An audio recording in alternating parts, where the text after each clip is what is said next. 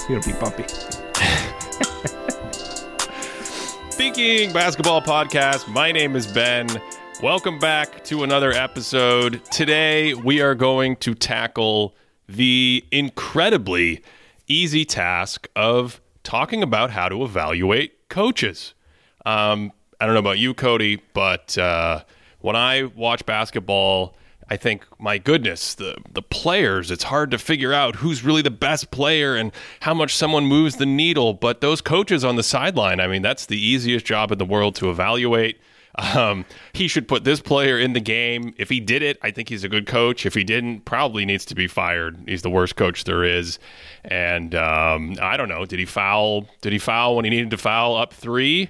Maybe something like that. Did he have a bad out of bounds play? Why was this player on the court? Why did he draw up the out of bounds play for this player? That's a bad coach. Good coaches don't do that stuff. I've also noticed good coaches have really good players. Yeah. How are we going to do this? How are we going to figure out how in the world of basketball an NBA coach is good at his job or not? You know, you'd think with an award where the acronym is just my name, you know, you'd think that I'd be better at coming up with an answer. What do you mean the acronym is your name? So Coach of the Year, if you say it, it's Cody because you have the T in there. Do you not include the T in the acronym? It's like Lord of the Rings. When you see it like out there, it's LOTR, right? Well, no one goes lore. Well, yes, but sometimes the article V or A or whatever is left out of an acronym, and typically that's the case here. I think with Lord of the Rings, it's for clarity. Because if you're online and you just type lore, people might not know what you're talking about, but you put that, it's like Back to the Future, BTTF. You got to get as many things in there so people know what you're talking. Look, today we're going to give you Cody for Cody, okay? Thank you. That's all I need. That's all I need. But my point with that is, you know, I thought maybe because I share a name with it, that I would be better at this.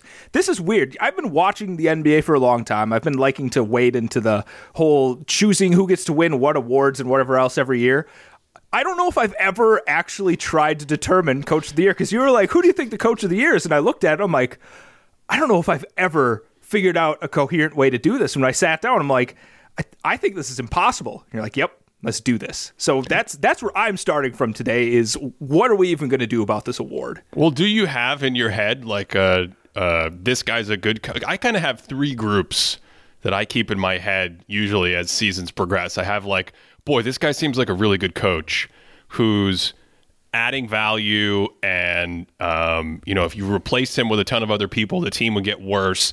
Maybe he's got some great tactics, X's and O's. Maybe I trust him in the playoffs. Maybe just there seems to be value added from him. There's like a middle group in my head of like, yeah, he could go either way. He doesn't seem to stand out as a great coach, but doesn't seem to be doing things that I don't work for the team. I don't know. Seems like it could be okay. And then there's like a third group, which is you're just actively wondering what they're doing sometime. And I have to say, in my experience, just to seed how hard this is, just to seed the conversation today, I think in the past, those groups were big, like more evenly distributed. That last group was bigger. And now I feel like, man, a lot of coaches in the NBA seem really good. They got these big staffs. They have the game is really complex, as we've talked about. And it just doesn't seem like there are coaches out there that you think, they're going to get fired soon. The team's going to get better, and they might not get another head coaching job. And when we were going back and doing research for this episode, there's a ton of coaches that have won Coach of the Year that fall into that category. We'll talk about why, where they win Coach of the Year, and then a few years later, they're not coaching anymore because, we don't want to be too harsh, but they just weren't excelling necessarily at that craft. And if you're not put in the right situation, sometimes, I don't know, teams don't want to hire you again or something. You just kind of fizzle out. It's a tough job. We should probably mention that. Incredibly tough job. A couple things about what you just said. Number one, with like the amount, like how big coaching staffs are, it's crazy to me. Like whenever I watch a game, I look at the bench and I'm like, hey, I remember you coaching this. Hey, you used to coach. Wait, you were like, every coach is team is made up of like former full-blown coaches of other teams, right? So there's just like an immense amount, like a quantity and quality of coaching talent. But even in your initial definition, right, when you first started going off, you're like, there's a few buckets. This one group seems to add value. This other group could add value. You even seem a little bit, not so confident on it, Ben. So when you say a coach seems to add value, or they could add value, like what is your starting point? Like what are you looking at that seems to be a positive thing from these coaches? I mean, what do the tactics look like? What do the X's and O's look like? Are they doing things that seem progressive and different from other teams in the league that seem to be creating success? And if they weren't doing those things, if they were doing something that was a little more vanilla or traditional, maybe the team wouldn't function as well. Has the coach tried something creative? Has the coach done something different with a star player? For example, in 1999, Larry Brown said, Allen Iverson, you're like 5'11", okay? And you like to score a lot. Why don't I take you off the ball more?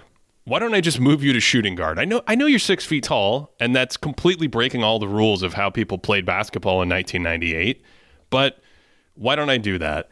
That's different. That stands out. And if you do that, and then it seems to help the team, and Philadelphia gets better that year, and they get more competitive, and Iverson has, at that point in time, I think the best year of his career in 1999, that's the kind of thing I at least take note of. And then there's other stuff. There's how are you smaller things like how are you using your lineup, game to game adjustments, the system you're running with your team fits into all of this that we're talking about. So I think at a high level, those are the things I think about, but there's so much more that we don't know, right? And I think that's part of the problem that makes it extremely difficult to evaluate coaching from the outside, because it's like, there's actually more that I want to know that I don't know than the things we actually know.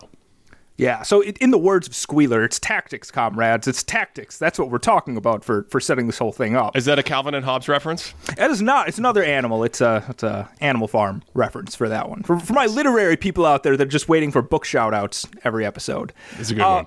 But when I think...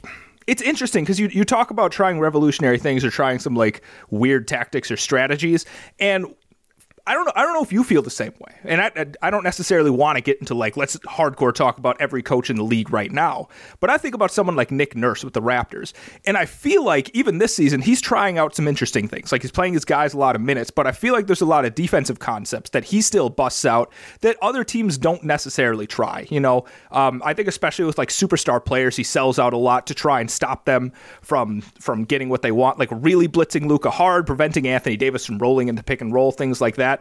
But it doesn't seem like Nick Nurse is anywhere near the top of anybody's coach of the year rankings right now. So yes, there is like an innovation, trying things sort of thing, but there seems to be something else to it. And that's kind of the thing that I find so elusive about the award is we can point to a bunch of these different things. You can say this, you can say this, but at the end of the day, like it kind of doesn't matter unless the team is also really good, right? Well, you mean the voting on the award itself? Yeah, I guess. I think it's very predictable. Okay. I think it's very predictable. I think it plugs into why this conversation is so hard. We'll talk about how it's predictable and exactly what historically has gone into winning this award in a second, because it's just fascinating to me. But I mean, let's stick on where we are in this conversation, because I think for a lot of fans. And, of course, sitting around talking about basketball, fans have access to basketball. They don't get paid to do it for a living. They don't get paid to cover the sport, but certain fans know a ton. They watch a ton. They follow a ton. And that bleeds into analysts and journalists that cover the game who are paid for a living. Some of them are focused on one team. So they see one team 82 times, and they see everybody else like 2 or 4 times. So there's bleed over in how fans and analysts and journalists and media members perceive coaches and talk about coaches. And I think a huge one that I see for a lot of people is the rotation. Like what players are playing. My team lost because this coach sat this player down the stretch and played this other player. down the stretch. You know, why doesn't James Wiseman get more minutes? That kind of thing. And we don't have to get into that whole situation with Golden State, but just as an example, I think his sort of trajectory, especially this season, has fascinated me more as a case study for something like this than maybe any other player in recent memory, because Wiseman is someone who had very little experience coming into the NBA, but by virtue of being picked second, it's actually created a situation here in Detroit now and in Golden State before, where he's playing minutes that he's really only playing because he was picked second. And for the sake of the fact that the guy was picked second, I really, really hope he develops and has a good NBA career. But right now, he's just not there. He's just not there. And so most players in that situation are picked 20th or 40th or 60th or undrafted. And you rarely get to see players at his level just constantly getting minutes. But if you're a fan and you think about that investment and you see the promise that the player has, is just incredible physical specimen with the wingspan, and he looks like he's chiseled out of marble and throwing it down on people and blocking shots into the sixth row, and you focus on those salient factors, then sometimes the team loses and you go, well, it's because they took Wiseman out of the game or something. As I said, I'm not sure the Warriors fans actually said that this season, but this is the thing. Why is Grant Williams getting the inbounds pass at the end of the game? I think fans often sort of hop on to those specific salient examples when they think about coaches a lot, and it can create a very sort of simplified, reduced version of what a coach does, because as I said earlier, I think there's like 998 other things going on, and those two things are very small. I think I think Wiseman's a good starting point for here, because we have two different teams that have two very different goals between the Golden State Warriors and the Detroit Pistons, right? The Warriors are defending champs. Ideally, in their mind, they would like to go back and defend that championship. They would like to compete once again. The Pistons, maybe at the beginning of the season, it was like, let's flirt with being a playoff team. And then later on, it's like, all right, we don't have Cade anymore. Let's, I don't know, whatever they change it to be. So it actually seems like both teams immediately, they have their sights set on different goals. Okay. James Wiseman being played for the Warriors didn't really add to that goal. He's not the type of player at this point in his career to really add to a championship level team.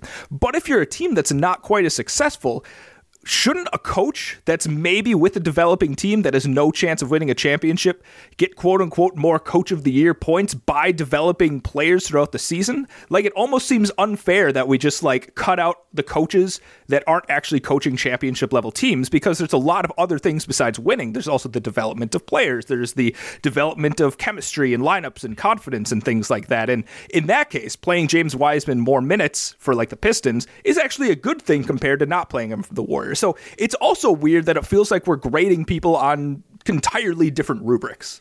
I think the development of players actually creates a blind spot for the voters historically. And we'll talk about some more blind spots in a little bit when we get into the historical voting and how to predict the award, and we can tell you who's going to win the award this season or who's going to finish in the top 3 or 4, almost guaranteed. When we get to that, we'll talk about more. But I think sticking on this development track, you almost get penalized if you develop the players, because then the players get the credit sometimes, right? So The one I'm thinking of,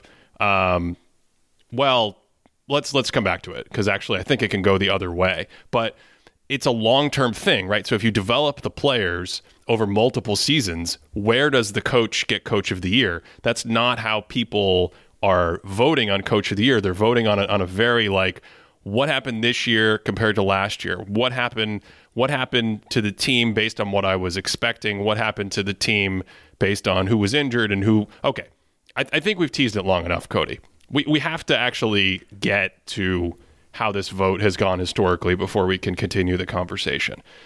Expectations are king. The expectations are everything. Basically, what has happened historically in voting for coach of the year is, if you look at what a team is expected to do in the preseason and Basketball Reference has this data going back basically to the end of the 90s. It starts to get consistent in the year 2000. They've got some other votes before that. But even back to 1985, you can look at preseason championship odds. And you can get an idea. It's a little different than a team's over-under in their wins, because some teams you expect to, regular season is different than postseason kind of thing. But if you go back and you look at a team's win total that's expected based on the betting market in the preseason. So we expect them to win 26 games, and then the team wins 46 games.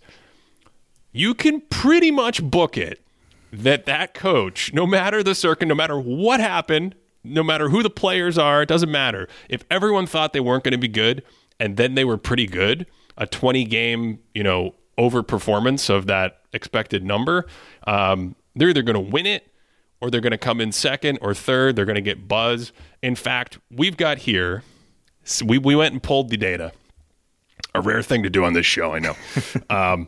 Since the year 2000, if you look at the Vegas win totals in the preseason that Basketball Reference has, and then you look at the final number of wins for a team, the teams with the largest differential in that time period, this is 23 seasons, the coach of that team has finished, here are the top changes, like the 2014 Phoenix Suns.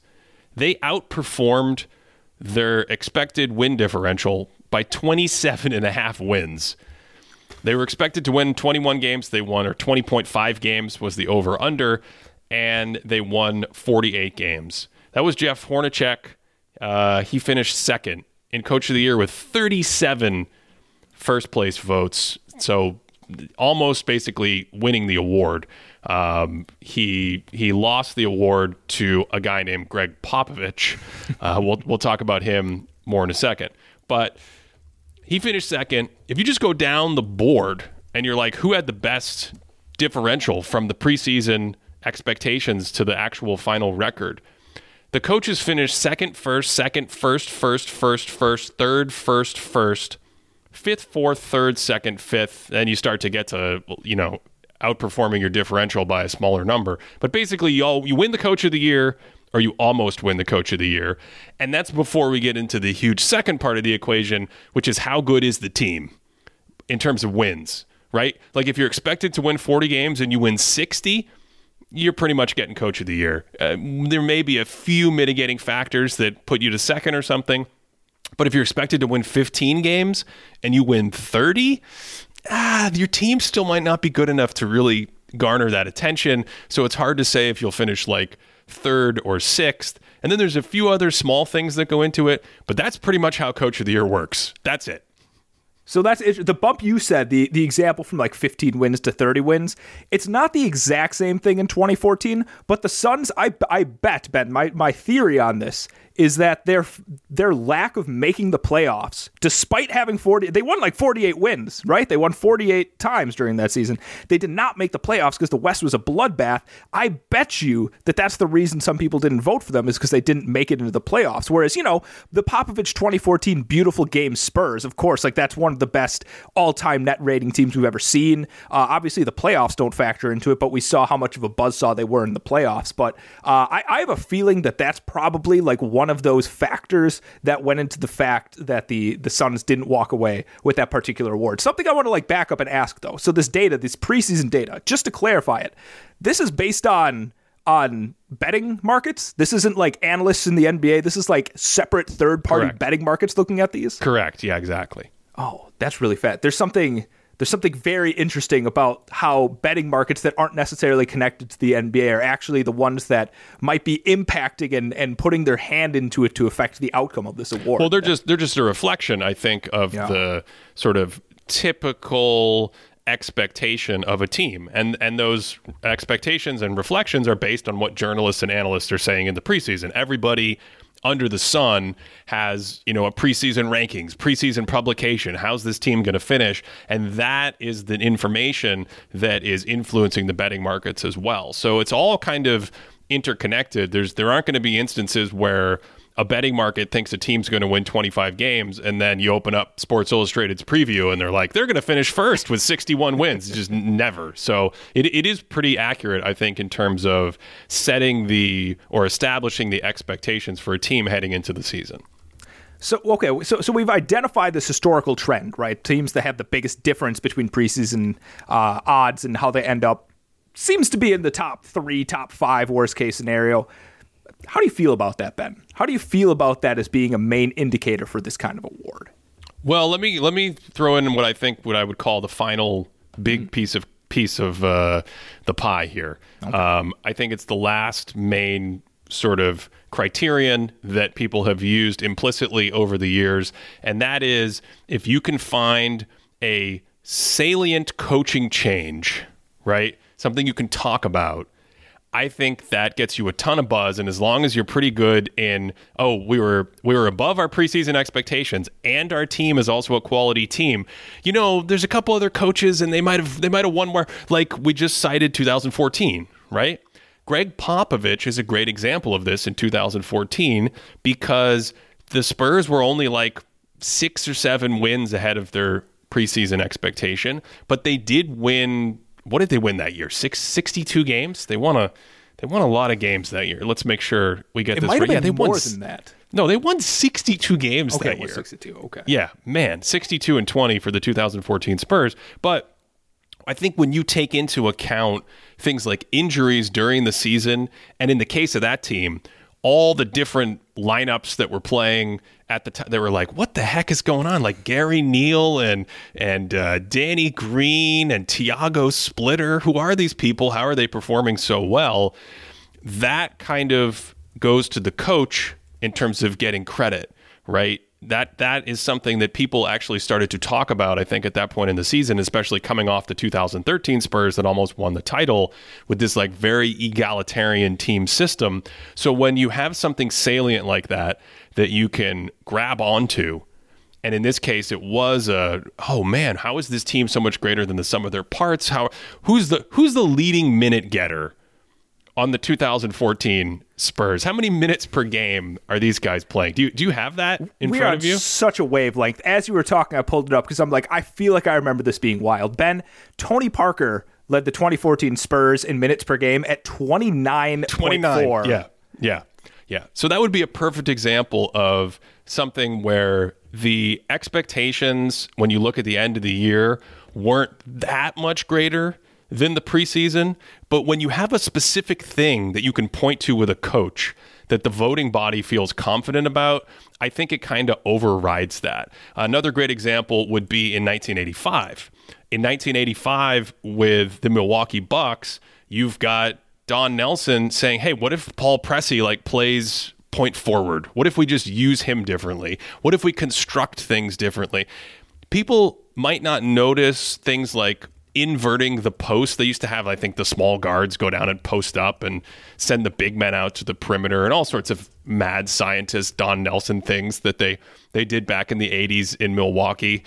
Cody, I'm sure you're regaled with tales about this growing up. You got to hear the time Don Nelson started playing point forwards out there. But I think if there's something specific like that you can grab onto as a voter, it's going to bump your case over teams that literally outperform their expected win-loss numbers just because of that. That would be the last thing for me in terms of historical criteria of how this goes. I'm always really interested to see how narratives kind of butt up against each other and either create something better or don't make sense. And I actually think this 2014 Spurs is really interesting. First of all, I was incorrect. When I was talking about the net rating and more than 62 wins, I was actually thinking of the 2016 Spurs, whose net rating and wins were off the chart. Yeah, that's who I was thinking of when I said that. So I apologize for anyone that's thinking that Cody dude has no idea what he's talking about. I do. I just caught myself.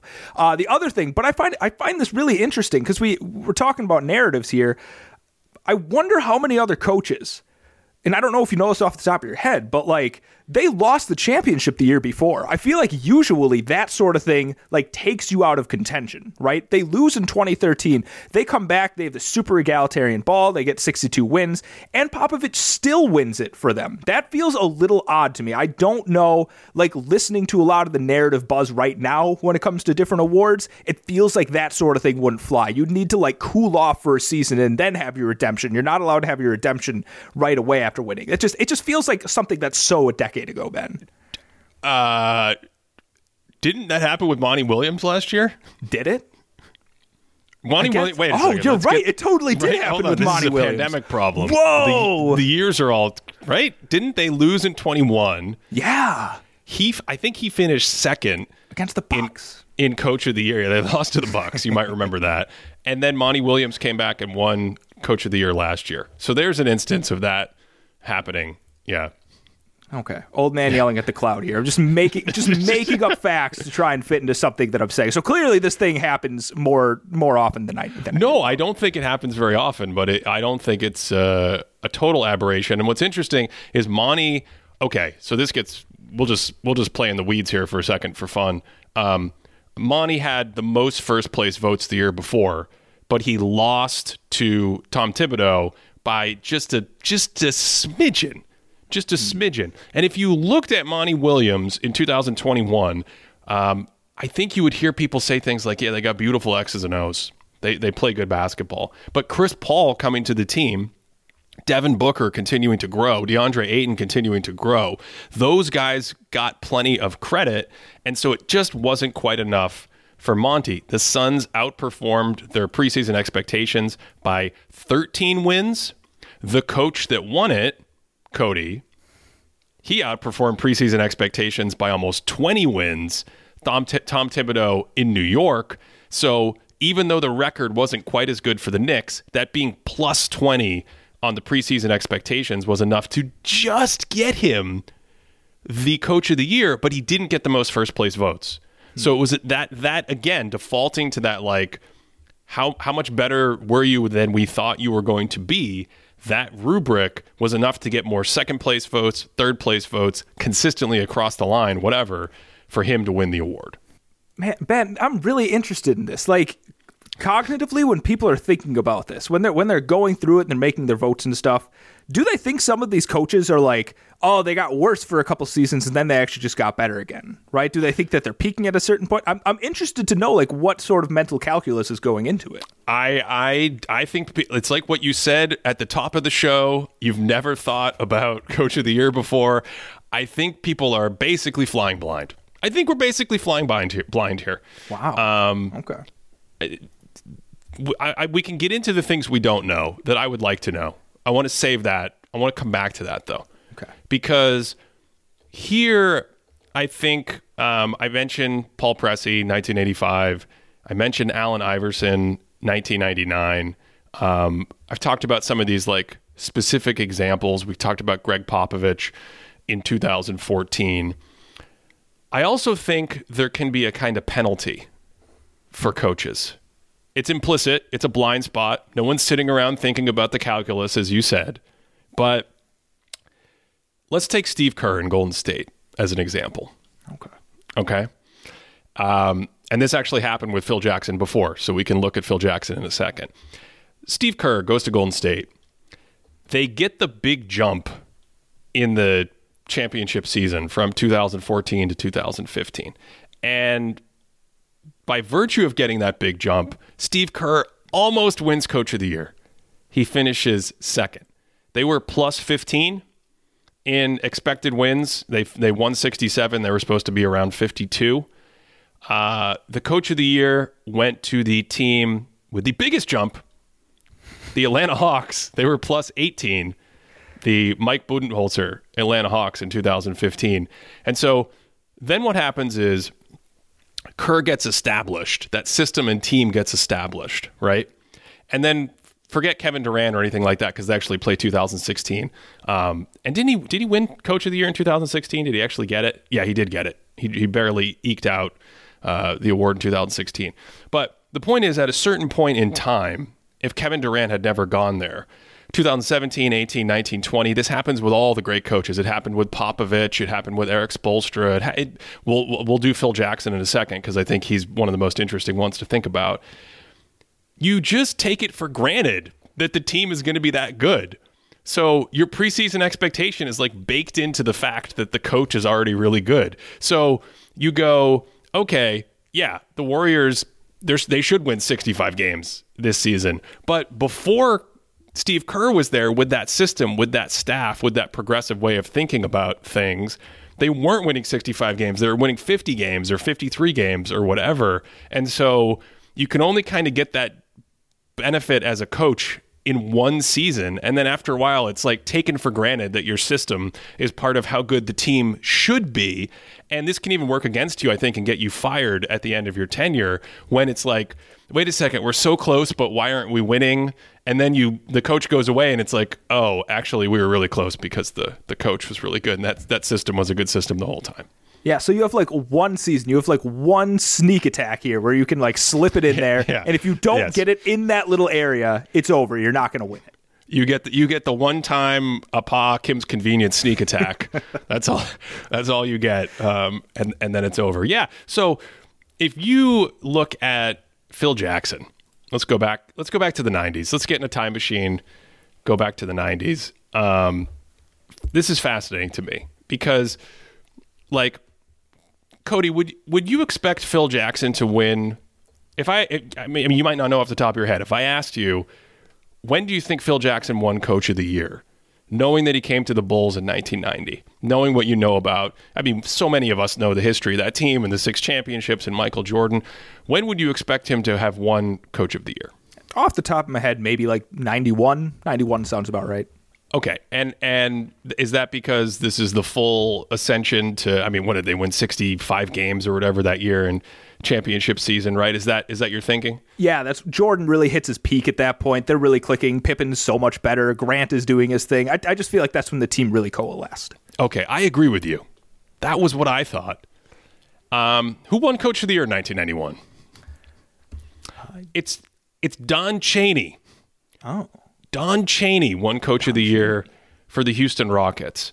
When I was going back and doing Greatest Peaks and looking at Hakeem Olajuwon and those Rockets seasons, and he's in this basketball Siberia, man, where they're just not giving him the kind of players that he needs to have, and it's a lot of Buck Johnsons and, you know, kind of defensive guys, and the spacing is all weird, and there's no concept of using the three-point line. There's no concept of running a 4-out offense inside out through Hakeem.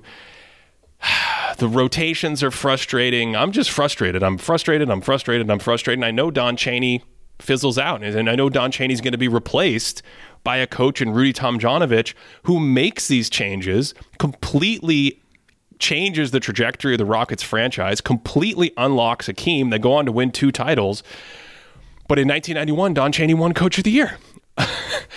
Let me guess, Ben. Was there a pretty big win differential in 91 for him?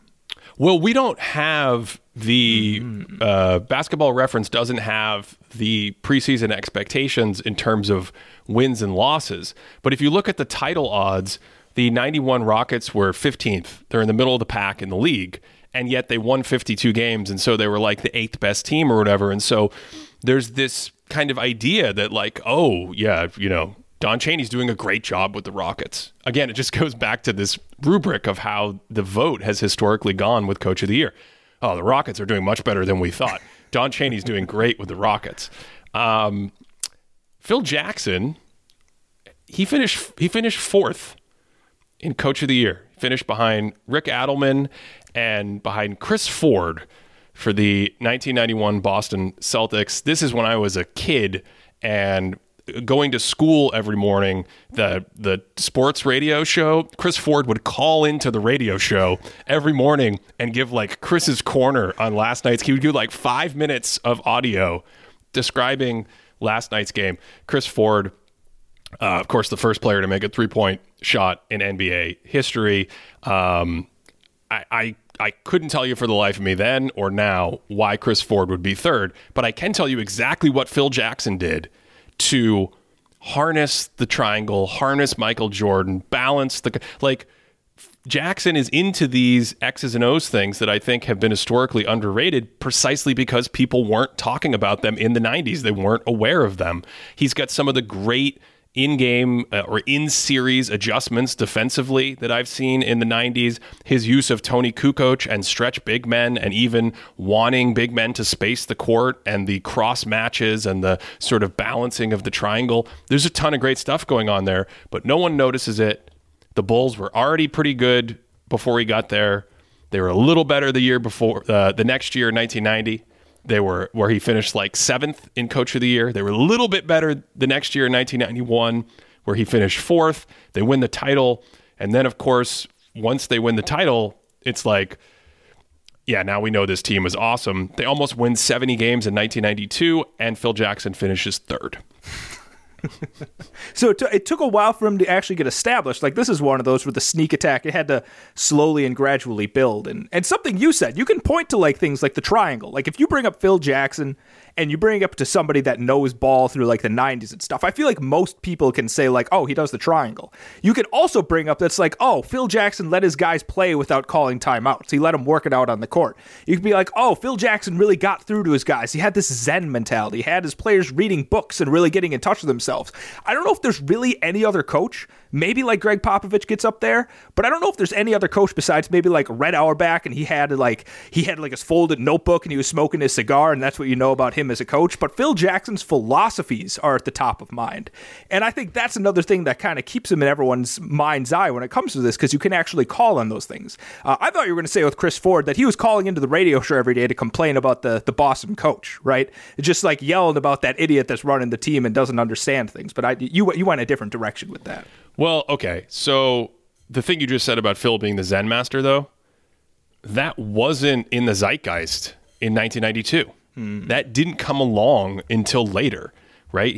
Those books weren't out. This kind of coverage wasn't there. So these kind of soft skills that a coach has to have, which for the NBA specifically, I think lesser at lower levels, but for the NBA specifically, the ability to manage players' personalities, manage egos, understand at times how to support someone psychologically, how to give them the right space. I mean, the fact that the Bulls were able to bring in Dennis Rodman is in and of itself a fascinating thing, just because of the dynamic that he's had with other teams and then the personalities on that team. And of course, documentaries have been made about this with the balance between Pippen, Jordan, and Jackson. But, that is a huge part of coaching.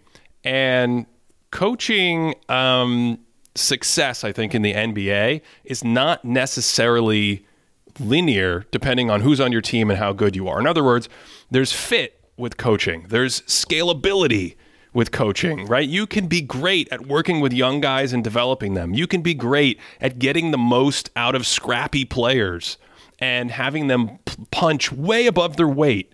And then that system is just never going to work for a team of stars trying to win a championship.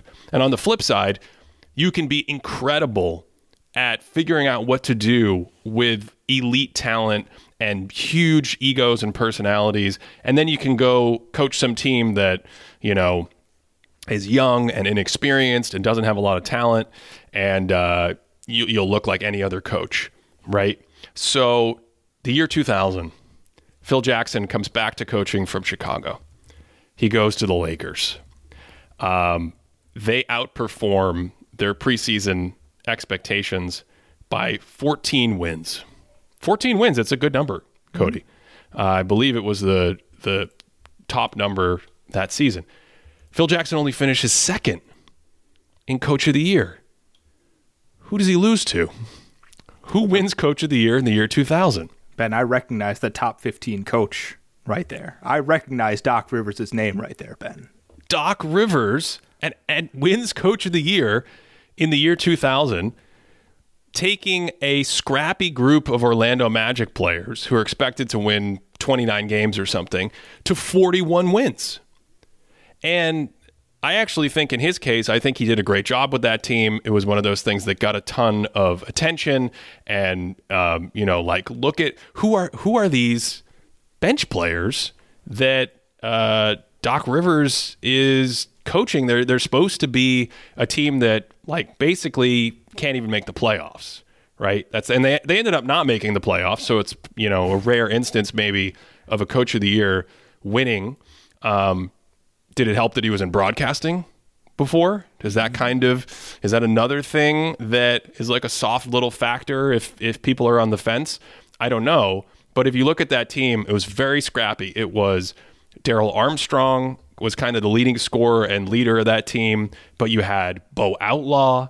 Ron Mercer missed a ton of time. Anytime somebody gets injured, like one of the key players gets injured and he misses half the season and the team still does really well, the coach can get a ton of that credit. This is young Ben Wallace when no one had heard of Ben Wallace, right? Who's this guy from Virginia Union coming off the scrap heap? Tariq Abdul-Wahad? John Amici? Who is John Amici? He would go on to become a little bit more known for other things, but the aforementioned Monty Williams played 20 minutes a game for 75 games on this team. So there's this idea of like, you can do really well in that particular situation, and sometimes that's enough to get you coach of the year. If you outperform your expectations, you'll usually be in the conversation, but that doesn't automatically translate to going to an elite situation and having the exact same results. Yeah, so I guess the main thing to come away from it so far is there's not like a unified theory of like, this is how you unlock figuring out coach of the year, right? There's a lot of things going into this sauce that we're making right now, and it's kind of a special circumstance, and each circumstance is just a little bit different. And so I think like the context of the particular seasons, what's going on with them, what we might know about the coach, what they're doing in the public eye, all of that stuff might factor into it as well, it sounds like. No, I think the two things are expectation and wins. I think those are the two. That's like 90% of the game. And then these other things we're talking about can sometimes sort of be the differentiator that in a particular year gets the narrative or gets enough voting momentum behind a coach to put him over another coach that also has the good, because in 2000, the Lakers not only outperformed their expectations by a lot, but they won 67 games. I thought, okay, is Phil Jackson getting a little bit of a penalty as well because he just won Coach of the Year in 1996? And then is there also a perception that maybe the team is too good? Like Glenn Rice still had a serious all-star level shine. Kobe Bryant was all-NBA the year before. Shaq comes back and he's healthy. And the narrative, of course, for Shaq almost winning unanimous MVP was like, well, Shaq got in shape. I don't know if Phil Jackson didn't get credit for motivating Shaq to be in shape, but it feels like Shaq got a lot of the credit that possibly could have gone to Phil Jackson in a coach of the year kind of situation. I'm looking back because I think there's actually a case. We overshot it by a couple of years. We're in the 2000. Ben, I want to backtrack to a little year known as 1998 in this case. Oh my God. Would you care to expound upon this particular anomaly in the coach of the year history? This is a serious anomaly this season. I don't know what happened in 1998. Okay, so the winner of the Coach of the Year was Larry Bird. Comes to the Pacers, has a great season, and Indiana is expected to win like 46 games. They win 58 games, perfectly reasonable. The second place in Coach of the Year is Jerry Sloan. They're expected to win 50 games. They win 62 games. Remember, that's the year they go back to the finals. So these guys are plus 12, plus 13. Even the teams that were plus 10, Cleveland Cavaliers, Phoenix Suns, they had 10 more wins than their preseason expectations. Their coaches finished in the top 5. Cody, the New Jersey Nets, it's where they used to play. They used to play in the Meadowlands in New Jersey. They were supposed to win 22 games that year. John Calipari coming in and coaching the team after coaching at UMass. Cody, they won 43 games. They won 43 games. It was Calipari's second year, and the plus 20 win difference, plus 21, right? They're 22 and a half and they win 43. Plus 21. This is by far the biggest differential we have for a coach that finished 9th He got one vote. He got one vote for Coach of the Year. It is a complete anomaly. What makes it even stranger is that Rick Pitino, who also jumped from college at the same time, it was his first year in Boston, and the Celtics, they went, they won 5 more games than they were supposed to win. He got more votes than Calipari. So my only thought here is that there was a scandal going on back when he was at UMass where, they violated some NCAA rules or something, and UMass had to take the Final Four banners down, and they had to, that whole thing they do where they have to give the wins back. Yeah. I don't know who they give the wins back to. I don't know what happens people, to those. Give it back to the people. Well, do the coaches get to keep their job when they get knocked out by UMass or something? I don't get how that works. Anyway, my only thought was that might have been going on at around the same time in the news. So the voters were just like, I don't know, the Nets are better than we thought, but forget that guy. I would love this is a good journalist project. If any journalists are out there that's looking for a little historical deep dive at some point, I would love to know the background of this, because I tried some really cursory Googles of it, and I really couldn't find anything that stood out. Nothing popped off the Google machine when I was really diving into it. So I would love to know if somebody could find more details about it. Yeah. There might be a college. There might be an anti-college thing as well, because Rick Pitino a decade earlier came to the Knicks, and his first year was in 1988, and they didn't have a super successful season.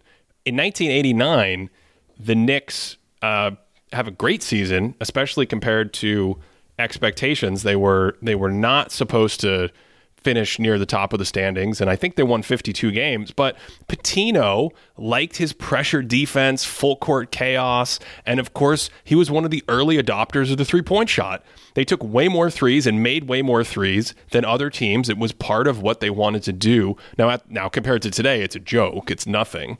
It's like 14 or 15 threes a game or something silly. But here's someone who was tactically doing something. The team had a great year, and it just didn't stick per se in the Coach of the Year results. So I don't know. Maybe there's a college bias. All right. Do you want to try and apply this to modern day stuff, Ben? Do you want to try and predict who is going to win Coach of the Year this season? Yeah, let's do that. And then I think the last things we should talk about are things that I would really like to know to actually make it possible to evaluate coaches, because I just think right now we're just flying blind. Yeah, we need to get philosophical, Ben. We need to get philosophical. Yeah, I'm not saying we should get rid of the award, but it is just seriously one of the craziest things ever to think about how this award is structured, given the information that we have. So before we do that, for this season, what we can do is we can take what we know, and we can look at, in 2023, what teams have outperformed their expectations, and then what teams have also played really well in terms of overall record. And then maybe, as you said, Cody, think about some of those other tie-breaking factors that would come into play. And I'm just going to tell you, Mike Brown's going to win the Coach of the Year. It's I'm not going to say 100%, but it's probably in the 90s. Let's put it that way.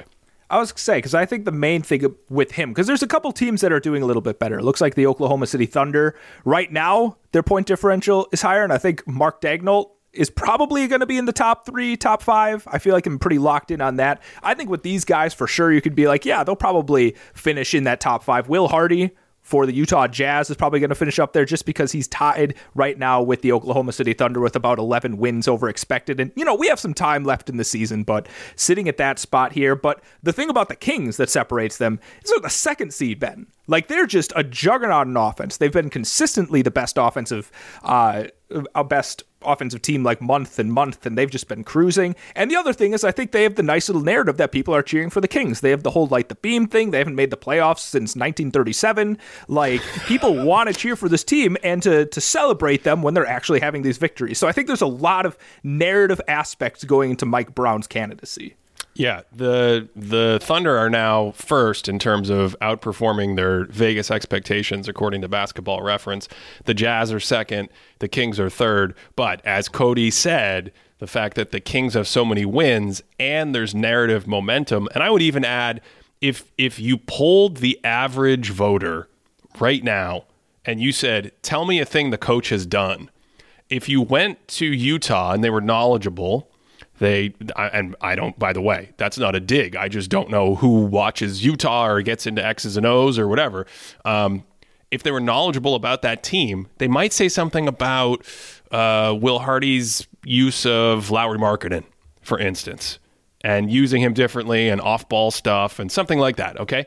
If you went and asked them about Oklahoma City, and again, they were into the Oklahoma City Thunder beat, they might say something about spacing and switchable defensive concepts and all these athletes that are interchangeable and kind of how that is played out for them during the season. But I think if you go to the Kings and you're like, what have the Kings done? I think every single voter will tell you they play really, really fast. And they have these concepts they don't have to listen to us and know the ins and outs of their X's and O's. But I think everyone is talking about the Sabonis, the Fox, the speed, the pace. That's a very clear narrative to latch onto. And I think when you have all those things, when you have the expectations that you outperform, when you have the fact that they're a top 3 seed in the West, and then you add on a very clear narrative thing, Mike Brown's going to win the Coach of the Year, and those other coaches that we mentioned are historically going to be in the top 4 or 5. I'm not sure who else could get slotted in there. Sometimes you get Denver's the 1 seed, so you get something like that, right? You get like a Mike Malone, you get a Mike Budenholzer who picks up some votes, but there's one other team for sure. Tom Thibodeau for sure is going to get. Oh yeah. Come on, yeah, absolutely. Yeah. The Knicks as well. It's interesting though. The Knicks are only +4. People actually expected them to win 39 games in the preseason. So we'll see what their final number gets up to. But yeah, that's a great call. That's probably going to be your top 5 in Coach of the Year. And even though Indiana has outperformed expectations, we've seen this historically, the team isn't good enough. So they've only got 32 wins. So you kind of almost forget at a certain point that the Pacers' preseason win total was 24.5. Just because they've lost momentum at the end of the year, they fizzled out, and it looks like they might finish like 10 games under 500. I think it's so interesting because when you look at the teams, I'm feeling like I'm going to try and reflect it onto my thinking too. Because, I look at these and those are probably the teams I would gravitate towards right now. And I don't know if that necessarily seems right. I don't know if I feel icky about it because I'm just falling into this historical trap now. But if we're just looking at these teams, the thing about the Thunder that I find really interesting is like when you look at the Kings, we've talked about this before, they have multiple really good offensive players. Like there's a possible world where you're like, yeah, it makes sense that they sell out so much on offense. Their defense really isn't good and they can be this good on offense. Obviously, I don't think we would have seen the team in general being as good as they were, but it sort of makes sense given the personnel. Whereas like the Thunder, Ben, I look at them and their defense is like a point or so better than league average. That's not a strong defensive personnel they have, right? When you look at that team, you're like, wow, I'm actually impressed. I think on Twitter, Bowser to Bowser has posted a lot about the defensive concepts that the Oklahoma City Thunder have run and the way that they're able to use their length and trap and kind of swarm all over the place. So I'm like, wow, you're really getting a lot of juice out of this particular lemon. I'm not necessarily saying that I'm pulling for Mark Daigneault here. I'm really not, but I think that's an interesting thing when you start thinking about very specific expectations that you might have for a roster given who's already on that team. Yeah, absolutely. Let's finish up with sort of something we've talked around the entire episode. What I would like to know, the information that I would actually want to evaluate a coach in anything other than these incredibly blurry lines. So, first of all, data-wise, we have almost nothing on coaches because it's really important when a coach changes positions, goes to a new team, when he replaces someone else. That's an example where you can almost get a counterfactual. You can almost kind of compare and say, okay, here's how this coach did versus this other coach. But the problem with that, Cody, one, the samples are incredibly small, right? Like, if you're lucky, you get to evaluate a coach over like a 15 or 20 year career and compare him at a couple stops and things like that. That's if you're lucky. Number two, even in a 2-year sample, so you say Coach A was there in the year 2000 or 1999, Phil Jackson comes in the year 2000 and replaces him. How do we know that the coach hasn't changed in a year, in an off season, in time away? Coaches get experience, and then they learn from that experience. And I think that brings us back to Mike Brown. Mike Brown, some young people might not realize this. Mike Brown won Coach of the Year in 2009. He's already won Coach of the Year. Then he had some sort of almost unceremonious exits in places. He had a false start in Los Angeles. Of course, the Lakers, that's their own thing. It's kind of like a zoo situation sometimes historically, because that franchise is under such a spotlight. And then he goes to Steve Kerr's staff as an assistant. And Cody, you said this. You look at these assistants and you're sitting there watching the games and you're like, hey, there's longtime NBA head coach Kenny Atkinson. And you're like, hey, there's Coach of the Year winner Mike Brown. So if you're Steve Kerr, you're a rookie head coach, and you have a Coach of the Year as one of your assistant coaches. And of course, we did a video early in the year on how Mike Brown has sort of borrowed concepts from other leaders in the space, including some of the things that the Warriors were doing on offense. So you have this guy, he's from the Spurs Popovich coaching tree. He ends up in Cleveland, and then wins Coach of the Year for a defensive team in some sense, and the defensive work he's done there. And then over a decade later, he comes back, and now he's doing it on offense. I haven't answered the question yet, but that's just crazy. No, that transformation, I think, also helps Mike Brown's case because he is a defensive guy. Those 2009 LeBron Cavs at the time were really strong defensive teams, and I think his defensive coaching with the Warriors, his defensive concepts that he brought there is really what he was known for. And I don't necessarily think when he came to the Kings, people are like, oh, he's going to have a high-powered offense at this point. When we're talking about, this is the thing, because I found a few different studies and interviews and talks about different ways that people tried to calculate how valuable a specific coach can be on a team. And I found an interview with Anthony Fowler on the MIT Sloan podcast talking about it. And I'm going to dive into this for a second. I'm not going to try and get to whether or not I believe these numbers, but we're going to take them at face value just for the fun of this exercise. And essentially what he's saying in this article is that, or in this interview, is that based on some studies that they are running, that he seems to think there might be something like a 14-point difference between the best and worst coaches in the NBA. Now, when he says the best and worst, he specifically defines it as, not to get too technical, but I'm going to for a second, 2 standard deviations below the mean and then 2 standard deviations above the mean. A huge margin between these coaches, right?